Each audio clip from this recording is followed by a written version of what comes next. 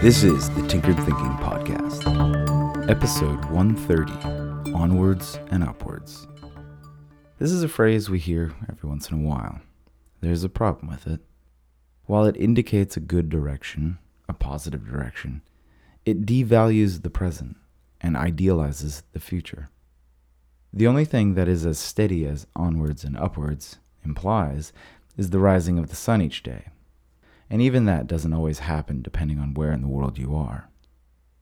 Idealizing the future further ingrains a notion that the present is less useful and less desirable.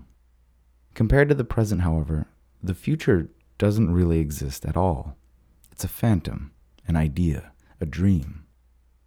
These can be useful things, but only if action is taken with such things in mind. And action can only happen in the present.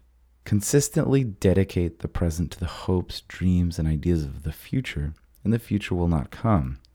Instead, the present will slowly morph into those ideas, hopes, and dreams. There's a subtle but important difference. Progress on any front will not ever be as consistent as our actions and efforts.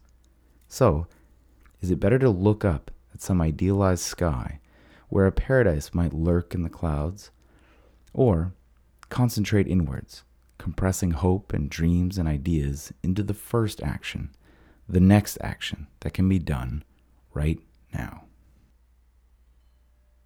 This is the Tinkered Thinking Podcast. Thank you for listening, and be sure to visit our website at tinkeredthinking.com.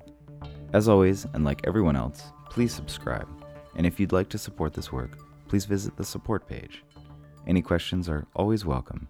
And until tomorrow, be careful about the context.